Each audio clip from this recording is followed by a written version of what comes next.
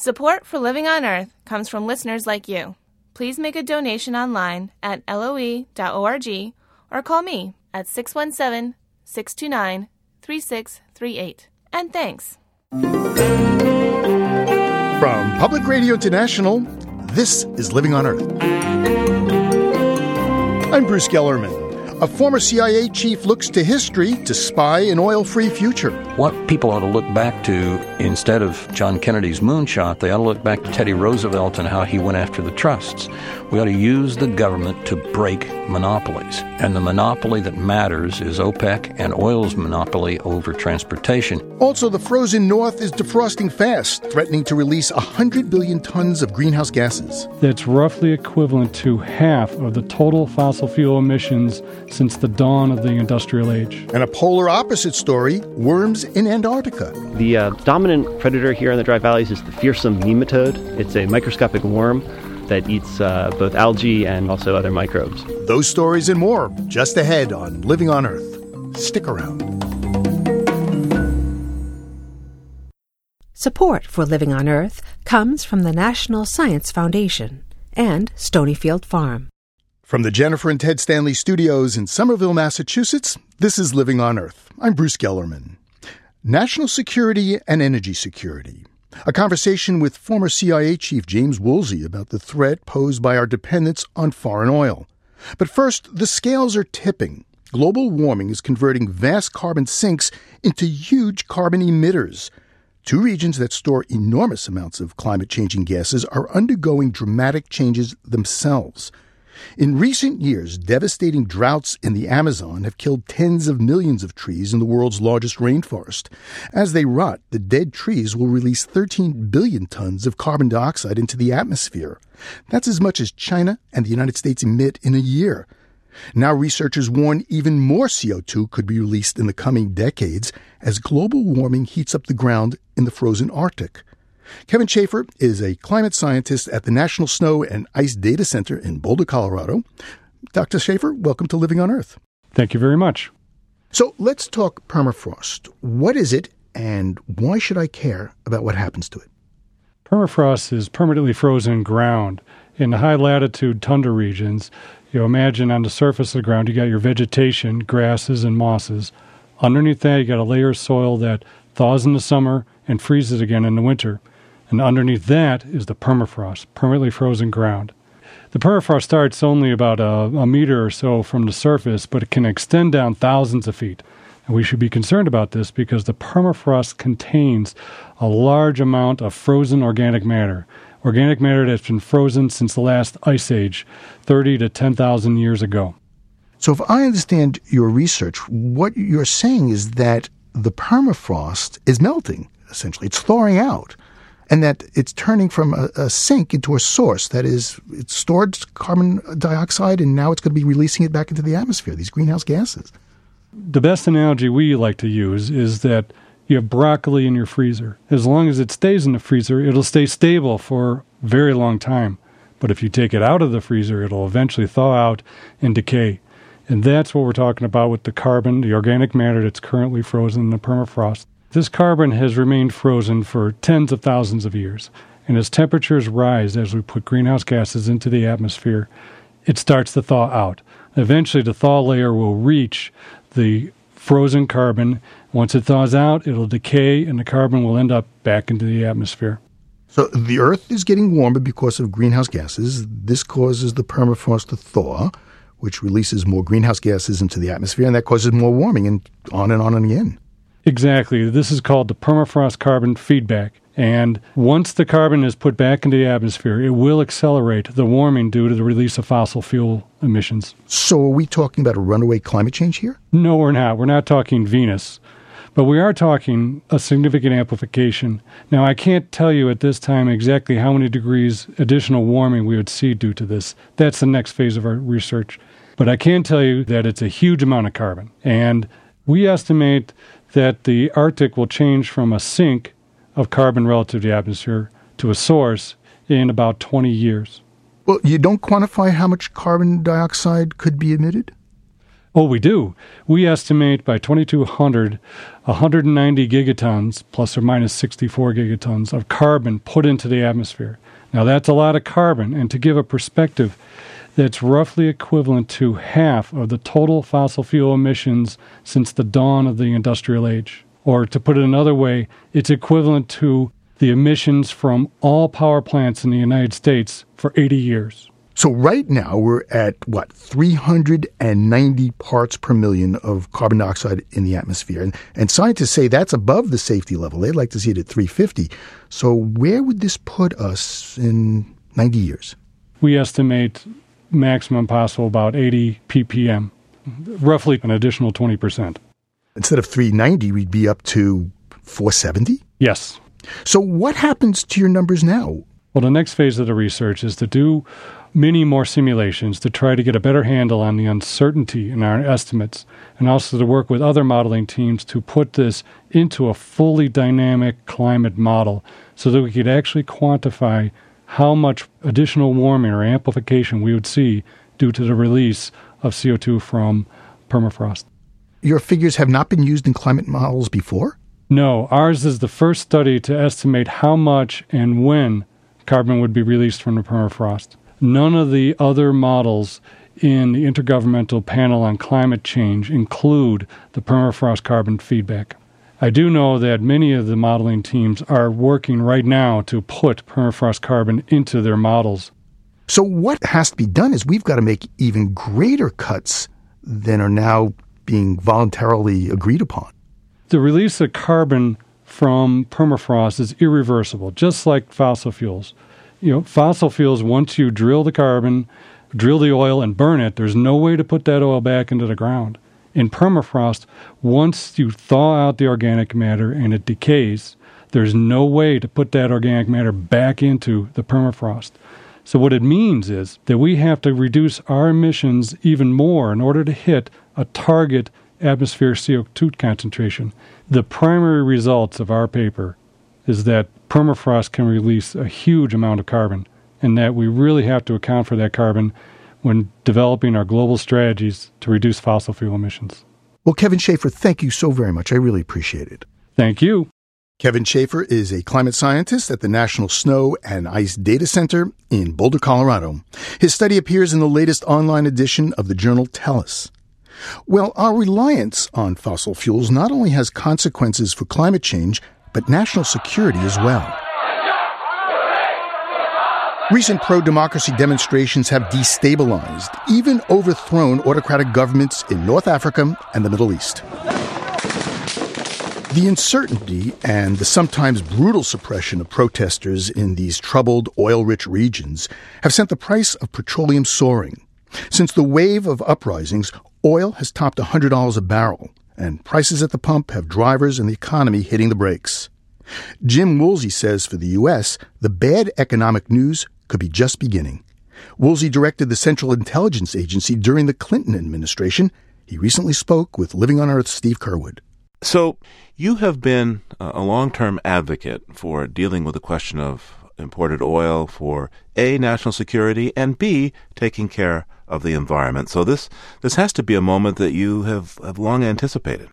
Well, I think it's going to happen again and again and again, perhaps not with revolutions throughout the Middle East, but for one reason or another, we will be in a situation in which we are paying huge amounts of money to other countries, many of which, as several presidents have said, don't like us very much, for our ability to transport anything, because transportation is dominated by petroleum products, about 95%. And OPEC controls close to 80% of the world's proven reserves of conventional petroleum. Right now, they're keeping the price high, even before this last round of revolutions, by pumping only about 40% of the world's oil, but holding on to close to 80% of its reserves. How large is the risk to our economy if there's an oil price shock out of the events now in the Middle East? It's gigantic. At $100 a barrel oil, we are borrowing well over $1 billion a day to import oil, approaching $2 billion. And suppose we get a 30-40% increase to where it was 2 years ago, 147 or so, say 150. Then we'll be borrowing close to $3 billion a day to import oil. Wait a second. Your math is if there's an oil price shock back to the peak level we saw last time, the U.S. is going to be borrowing $3 billion a day from the world, or like that's $1 trillion over the course of a year. At $100 a barrel, we're borrowing close to $1.5 billion. If you take it up to 150, say it's $2.5 billion a day. And it's one major reason why our debt is so high and why the dollar is starting to be looked at askance as a reserve currency by some countries. It's stunning our oil debt is much bigger than our trade deficit with China. Everybody is worried about the trade deficit with China. Well, that's an important thing to worry about. We need to work on that. But the oil, the amount we borrow to import oil is much bigger. So what you're saying is that our balance of trade deficit, America's debt to the wider world, is going up for oil. At the same time, we're looking at cutting the federal deficit.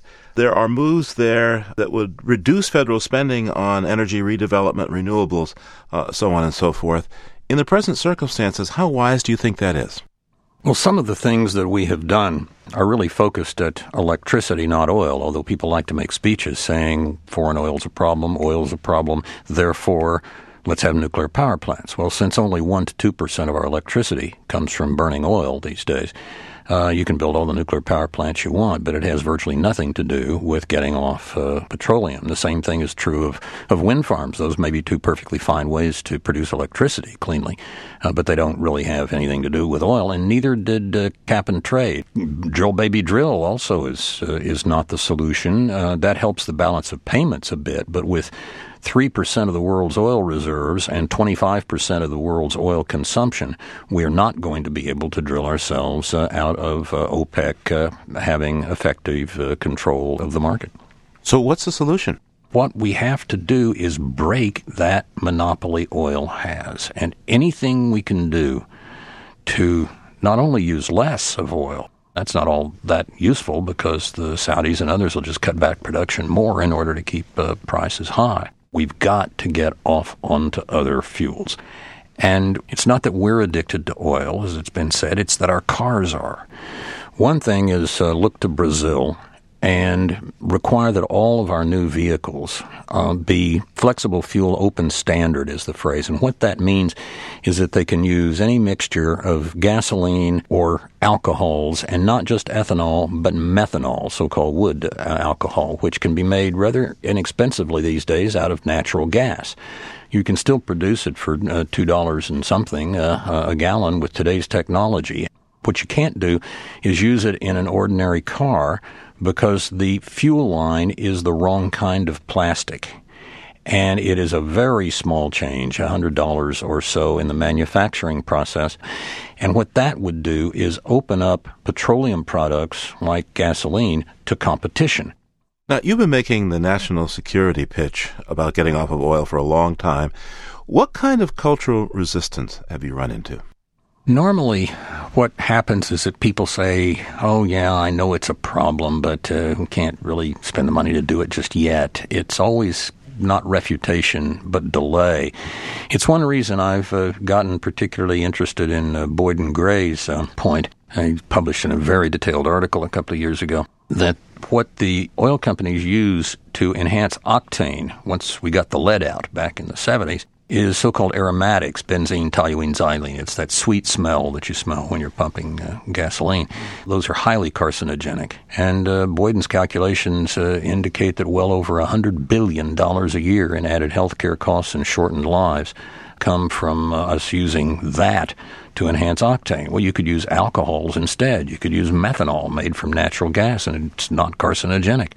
So I keep trying with the national security issues and climate change issues and pollution issues and now healthcare issues. Whatever will work. I look on oil sort of as I guess maybe the G-men back in the 20s and 30s looked at Al Capone. He's done a lot of things wrong, and if you can't get him for murder, get him for tax evasion.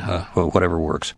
James Woolsey is the former director of the Central Intelligence Agency and now a senior fellow at the Jackson Institute at Yale University. Thank you so much, sir. Good to be with you. There's more of Steve's interview with Jim Woolsey and more about the melting Arctic at our website, loe.org.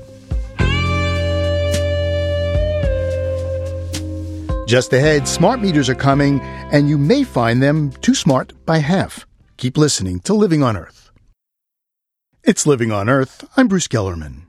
The Environmental Protection Agency recently turned 40, and like a lot of 40-year-olds, the agency is taking a midlife look in the mirror, metaphorically speaking anyway, and planning some big changes.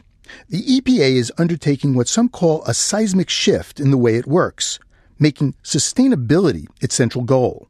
To do that, the agency is counting on Paul Anastas. The EPA's top scientist has a long track record of putting sustainability to work.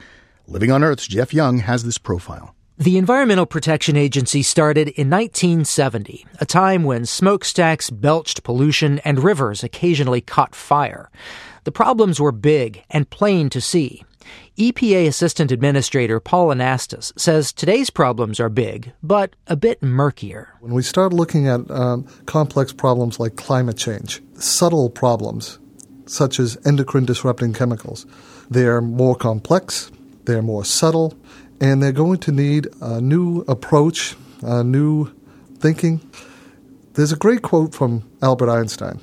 He said, "Problems can't be solved at the same level of awareness that created them." And so when we look at our current state of the environment, one of the things that we're trying to do is say, what's our new level of awareness? That's what we're trying to do at the EPA today.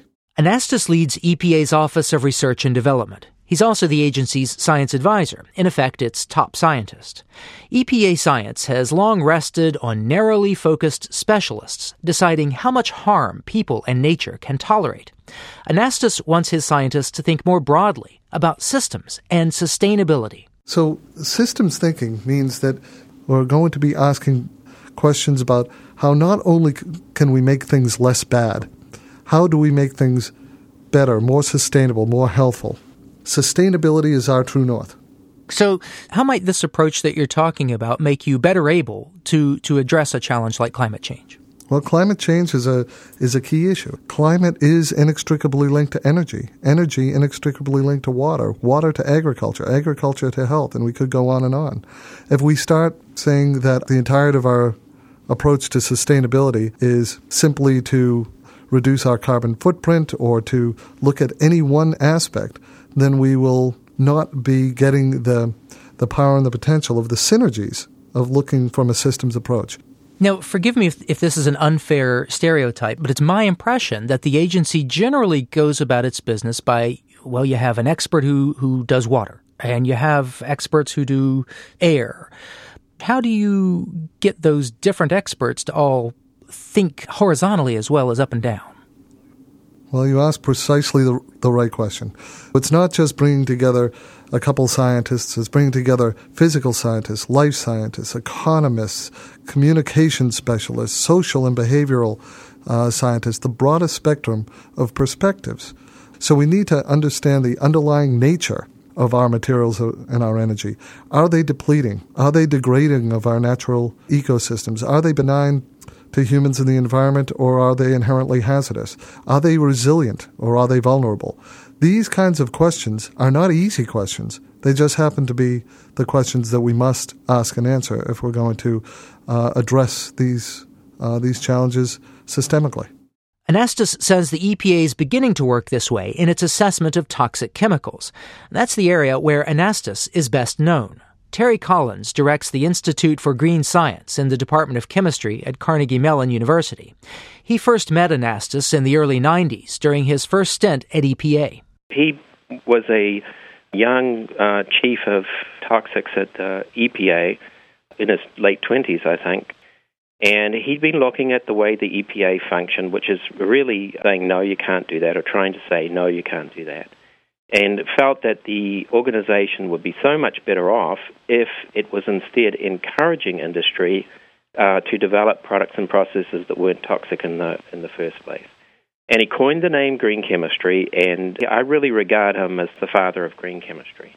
Anastas wrote many of green chemistry's most influential books and won the prestigious Heinz Award for his vision of chemistry that eliminates toxic risks. He was director of Yale's Center for Green Chemistry and Green Engineering when President Obama tapped him for a return to service at EPA. A talk with Anastas makes clear that the sustainability effort at EPA owes a great deal to green chemistry. Green chemistry is the molecular basis of sustainability, recognizing that all we have in this world is energy and matter, energy and material. And how you redesign the material basis of our society and our economy so that they are sustainable and benign. This does not sound like a tinkering around the edges kind of change. You're talking about real kind of fundamental change about the way you guys go about business here. Yeah, this is a seismic shift. While I know that the public often doesn't think about the words EPA and innovation in the same sentence, this is not your grandfather's EPA. Anastas knows the change he's after won't come quickly or easily. EPA has asked the National Academy of Sciences for help. Nearly 30 years ago, the Academy helped shape EPA science with a publication called The Red Book. It was a how-to guide on putting the principles of risk management to work at EPA. Now the Academy is considering a similar guide on how to incorporate the principles of sustainability. The Academy's report, expected this summer, is already being called the Green Book. For Living on Earth, I'm Jeff Young.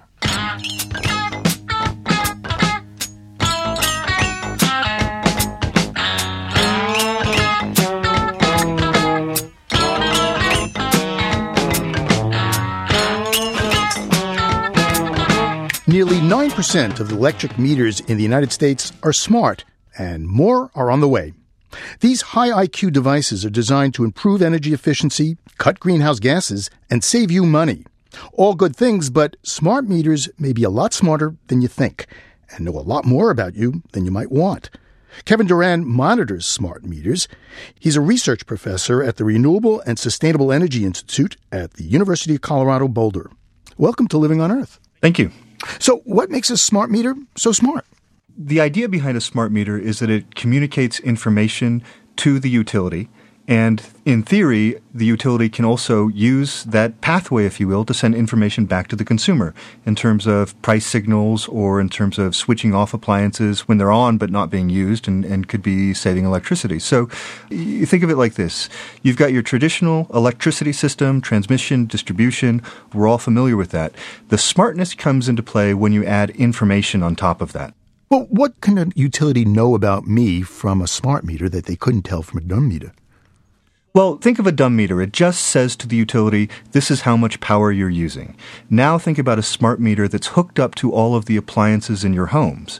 When you're in a certain part of your house and you're turning on lights, the smart meter is knowing that. So all of these things that were kind of hidden to the utility or to other interested parties become capable of being discerned because of the information that's being sent through that meter. So it can tell whether I'm toasting a bagel or getting a back massage?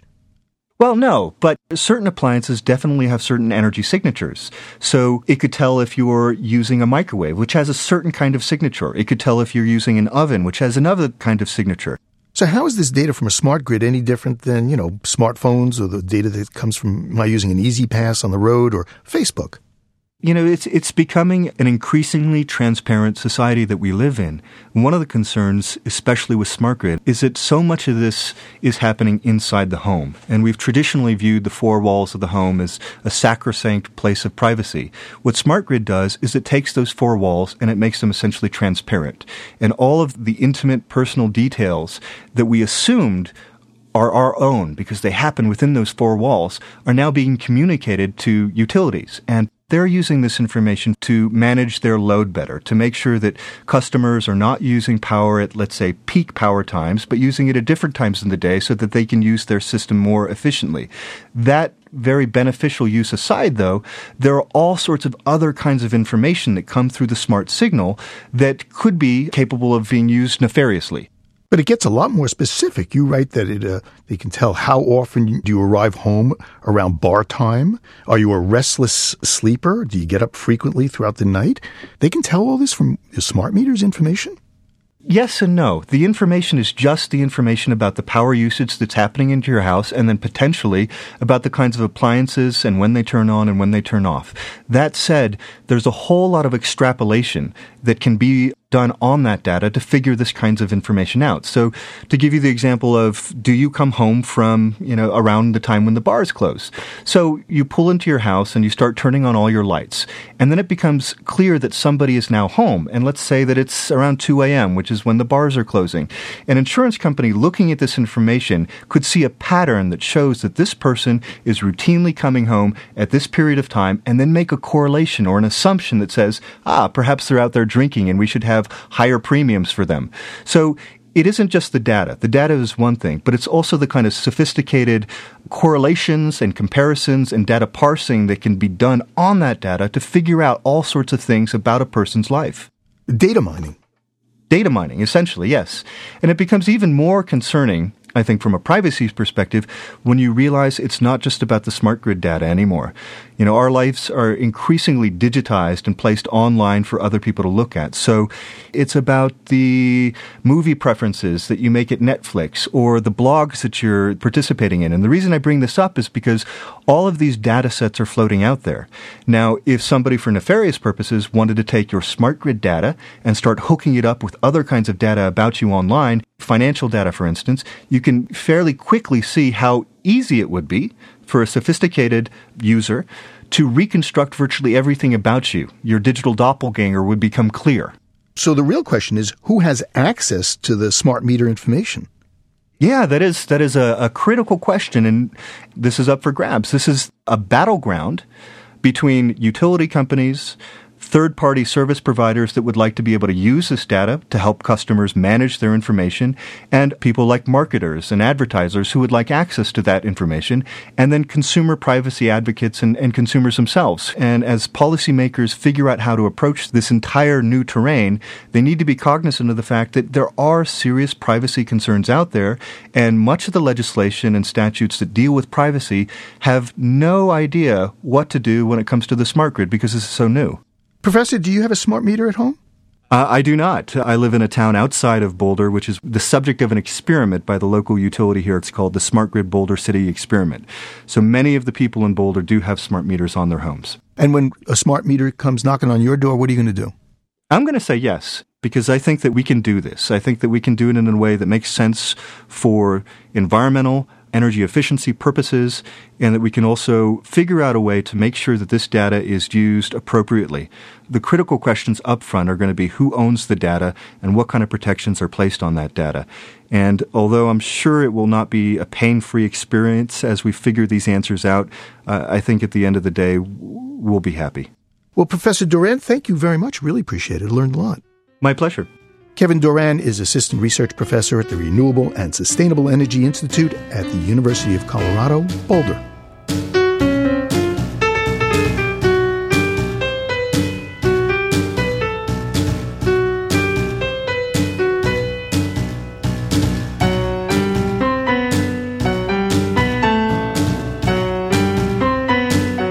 The ebook is writing a new chapter in the way we read. Last year, Amazon, the online retailer, sold 3 times more electronic books than hardbacks, and for the first time, more ebooks than paperbacks. You might think the revolution in reading, replacing paper with electronic digits, saves on greenhouse gases, but Raz Gudelnik has measured the carbon footprint of ebooks, and they don't stack up well against the old-fashioned kind. Raz Gudelnik is the co-founder and CEO of EcoLibris. It's a company working to green up the book industry in the digital age. He joins us by Skype, and Raz Gudelnik, welcome to Living on Earth. Thank you. I was amazed to read in an article you wrote that the average paperback is a pretty hefty tome. It has a greenhouse gas footprint of 4 kilos? That's 10 pounds. How is that possible that it should be 10 pounds worth of carbon from one little book? Well, it's true that it looks like a little book, but the whole manufacturing process is a process that includes cutting off trees and then using a lot of energy in the manufacturing process in paper mills and eventually transporting the book to warehouses and then to bookstores. It's a long process, but most of the carbon footprint comes from the beginning of the process. More than 80% of the whole carbon footprint of the book. Well, let's compare that, say, to an Apple iPad, which only weighs in at about a pound and a half. How big is the Apple iPad's carbon footprint? Well, according to Apple, the iPad has a carbon footprint that is equal to the footprint of about 32 paper books. One Apple iPad equals the carbon footprint of 32 paperbacks? That's true. How about other e-readers like the Kindle? So when it comes to the Kindle, which is the main e-reader in the market, the problem is that we don't have any data because Amazon doesn't reveal anything. Not only that Amazon doesn't volunteer to do so, they were asked many times to reveal the carbon footprint or other information related to the footprint of the Kindle, and so far we just don't have anything from them. If we want to make the Kindle more eco-friendly, first we have to know, what's the starting point. So you want the book industry to turn over a new leaf? Definitely, it's true. When you look at e-readers, most readers assume instinctively that they're greener and better from environmental point of view because, you save paper. But again, the thing is that we see a new product with some new issues. So usually when I'm asked if e-reading is greener than traditional reading of paper books, my reply is that it depends. It depends on the profile of the reader. If you're an avid reader and you read many books, probably e-reader is a greener option for you. But if you read only a couple of books a year, it might be that paper books, that the traditional books are still a better option when it comes to the environmental impact of your reading. So it definitely depends. And of course, it also depends on how much time are you going to keep the e-reader that you're having or that you're planning to buy. Is it only for 1 year until the next version will be out, or is it for 5 years? So there's definitely no one answer for everyone, but it's individual answer for each and every reader. One of the things that your company, Ecolibris, is trying to do is have people contribute $1 to buy a tree each time they read a book. Oh, yes. One of the things we work on is to make reading more sustainable, and part of our operations is tree planting program that we have where we encourage both readers and publishers to plant trees for the books that they either read or publish. And we have these trees planted in Central America and in Africa, places that suffer from deforestation, where these trees benefit both the environment and the local community. How many trees have you bought so far? Well, so far we had planted with our planting partners about 180,000 trees, and we look forward to planting many more. Raz Gedelnik is CEO of Ecolibris. Read all about it on our webpage, loe.org.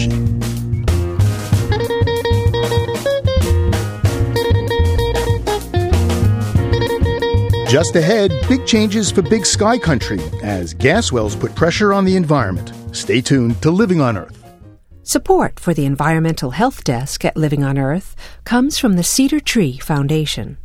Support also comes from the Richard and Rhoda Goldman Fund for coverage of population and the environment, and from Gilman Ordway for coverage of conservation and environmental change. This is Living on Earth on PRI, Public Radio International. It's Living on Earth. I'm Bruce Gellerman. Sublette County, Wyoming is the size of Connecticut, but the population just 6,000 residents. Pinedale is the county seat and home to the Museum of the Mountain Man, which chronicles those who explored this vast rural region in the 19th century. In the 21st century, it's the search for natural gas that draws attention to this part of Big Sky Country. The Jonah Field and the Pinedale Anticline are two of the largest gas fields in the nation. The deer and the antelope literally play atop the fields, but the drilling is changing the landscape where they live, perhaps permanently. Jason Alpert reports. The mountain and sage lands in this part of western Wyoming are sometimes called the North American Serengeti. There's a lot of country out there and a lot of pockets for the antelope, the mule deer, sage grouse. That's Freddie Botour, a ranch owner outside of Pondale. When winter snows pummel the big hills, herds of pronghorn antelope and deer come down to a broad table or mesa here. Winds brush aside the snow, exposing just enough grass and sage to sustain this big game. It doesn't have trees, it doesn't have lakes, it doesn't look anything spectacular like a national park, but this is that kind of in-between land, between the mountains and the desert. That's really important. Really important for the animals here, because they burn crucial fat reserves once the Arctic air moves in. Roland Sparrow is a wildlife biologist with over 4 decades of experience. We meet in his cabin to escape the 0-degree cold. Winter concentration areas for mule deer in the northern Rockies are the key to their future survival. The fate of the herd for that year is going to be determined by the condition of those animals coming off that winter range and heading back up to breed again. But Sparrow says he fears for this rhythm of big game that local hunters have tracked for generations. A decade ago, energy companies arrived. They call the mesa the anticline. It's rich with natural gas. And in Sublette County, about 3 years ago, there was $4 billion of revenue from all the oil and gas, and a lot of it was coming off the anticline. And it was pretty clear that that was the big ticket to everybody. Since then, this place has changed to its core. On Pinedale's main drag, the Corral Bar and Grill and Stockman's Restaurant tell of the town's ranching roots. Weather, rain, and cattle futures used to be what mattered here. Now, it's global gas prices. There's a rush hour here now as heavy-duty 4x4s haul roughnecks to the field. Yeah, I'm Kevin Williams. I'm the district manager for QEP in Pinedale. Williams hops into the company rig and heads to the gas patch. Beyond his windshield, mountains loom over vast sagebrush. Well, the anticline is basically an underground mountain. It was created when the uplift of the Wind Rivers and the Wyoming Range created a buckle in the crust that allowed for the gas to be trapped and not escape to surface and into the atmosphere. Williams says the geology reveals sandbars deposited by ancient rivers. A lot of people liken it to a bowl of potato chips. You stick a straw in it, you only hit so many potato chips, thus the need to drill more wells to be able to recover all the resource. What he's alluding to becomes clear in a moment. We're turning on Paradise Road.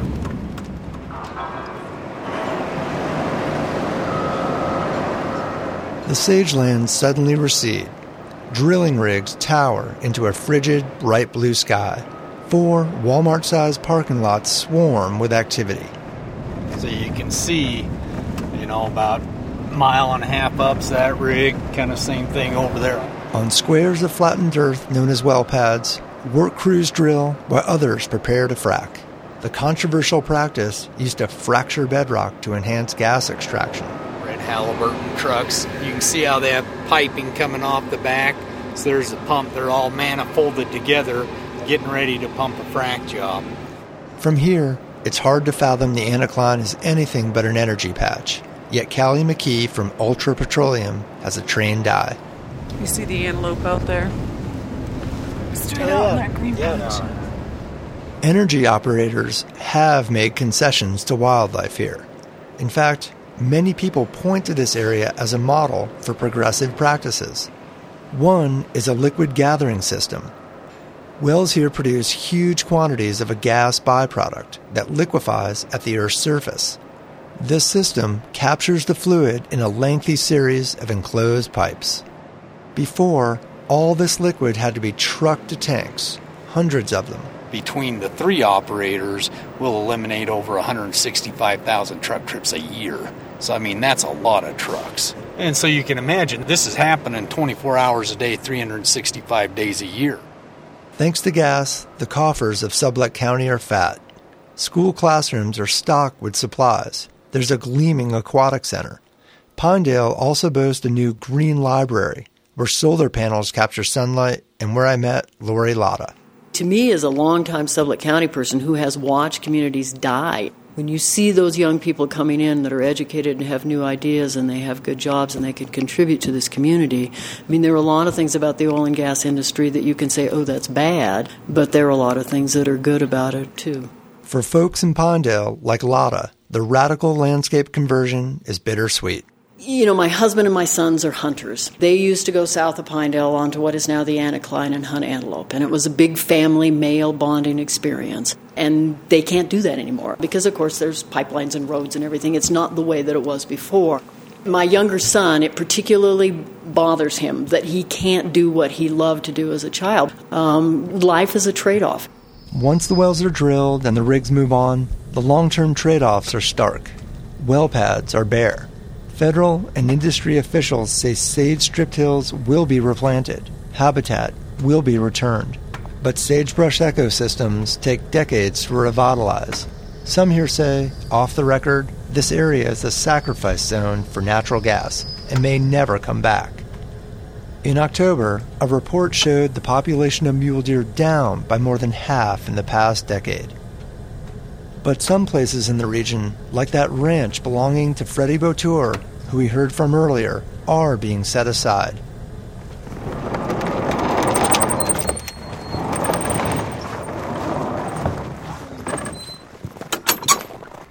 Bautour once feared his cottonwood ranches would be drilled. He does not own the mineral rights here. My first year on the ranch, I was negotiating 3D seismics, 2D seismics, pipelines. I spent more time with lawyers than I did with anybody else. That was my first awareness that when you don't own mineral rights, you really are subservient to oil and gas companies. But when the test drilling was done, it turned out there was no major gas on the ranch. And my argument has always been, well, there's very little gas here, and so there's low energy potential and high wildlife potential. So Bautour protected the ranch with a conservation easement, funded by energy companies. From a high place on the property, he looks down on crescent-shaped Muddy Creek and miles of sage uplands. So all of this that you're looking at here, all of these fingers and benches and draws, we're looking at forever. In the New West, forever is not limitless. Bautour squints and looks to the horizon. To the east, southeast here, you can see a typical mesa. That's actually the anticline. And if you were to come out here at night, you can definitely see the lights. I mean, this used to be one of the darkest places most people have ever been. And now it looks like Denver's on the horizon. Up on the anticline, a herd of 40 pronghorns settle in deep drifted snow.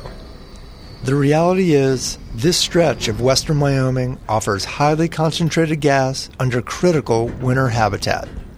The antelope huddle close together. Not 50 yards away, gas wells gurgle and hiss. With a close listen, you can hear the breath of dinosaurs. For Living on Earth in Pinedale, Wyoming, this is Jason Albert.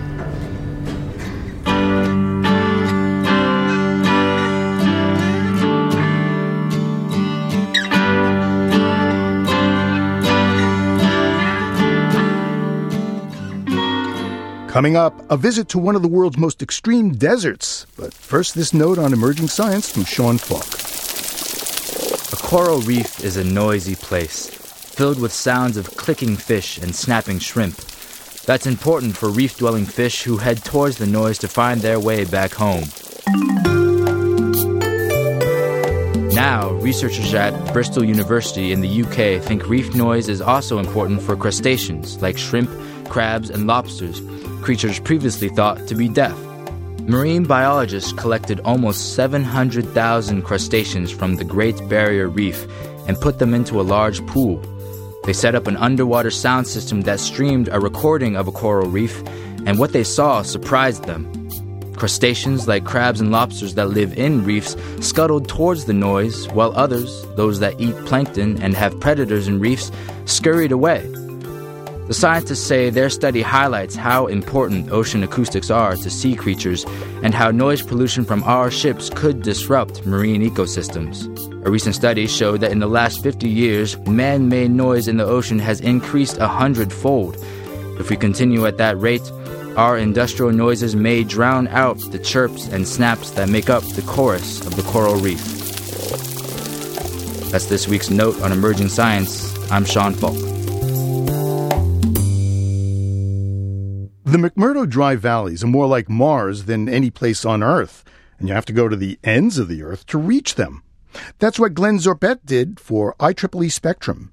Here's his report from the series Antarctica, Life on the Ice. The dry valleys are among the most arid places on Earth. There's very little snow and not a lot of ice except for some scattered glaciers. And yet, inside the Taylor Valley where I was standing... And when I came down into Taylor for the first time and heard that water trickling, it almost brought a tear to my eye. Joseph Levy is a postdoctoral fellow with Portland State University and the McMurdo Long-Term Ecological Research Group, also known as the LTER. 2 months of not hearing any liquid water except for what we have in the pot. And this is just, I love it. Levy knew exactly where that noise of trickling water was coming from. That's the sound of some old ice. That's water deposited 4,000 years ago. Up in the accumulation zone of one of the glaciers, apparently. And right now, when the sun shines during the peak summer, it melts, flows down over the frozen ground surface and out into the lake. So that's why I'm really interested in the ground. It's this big unexplored source for water, for chemistry, for all the things that the LTR is interested in.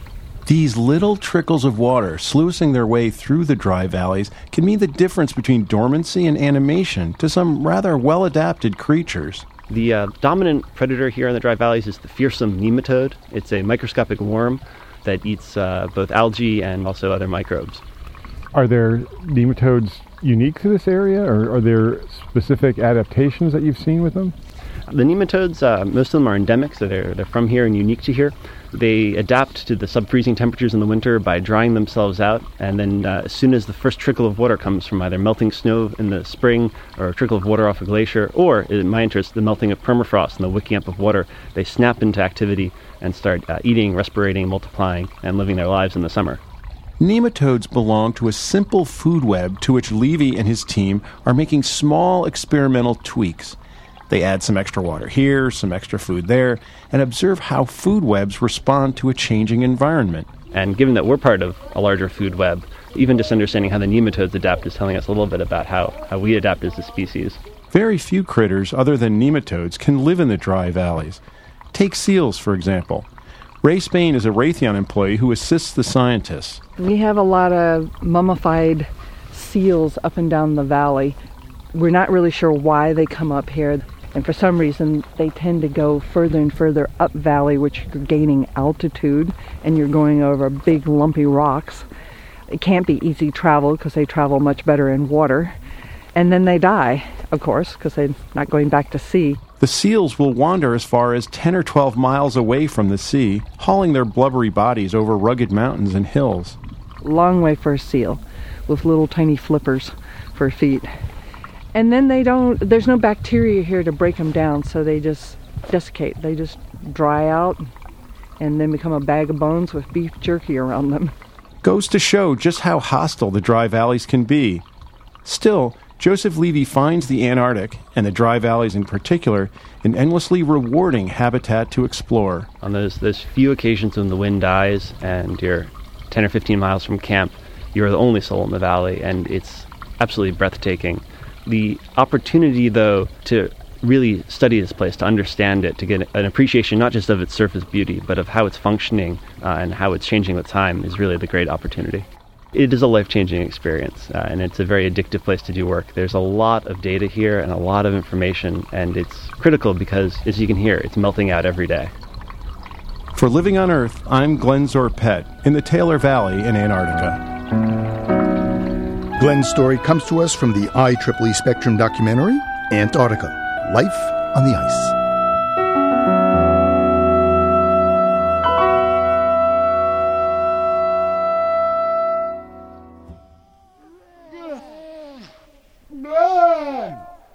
From the dry valleys of Antarctica to its wet seashore, we leave you this week at the bottom of the world with Weddell seals. Weddell seals live further south than any other mammal and are found in the chilly waters all around Antarctica. They can grow to be about 9 feet long and weigh as much as 1,300 pounds. The seals live on fixed ice that's attached to the coast, but in the winter, they stay in the water to dodge blizzards. Douglas Quinn recorded the calls of these mother seals and their pups for the Wild Sanctuary CD, Antarctica.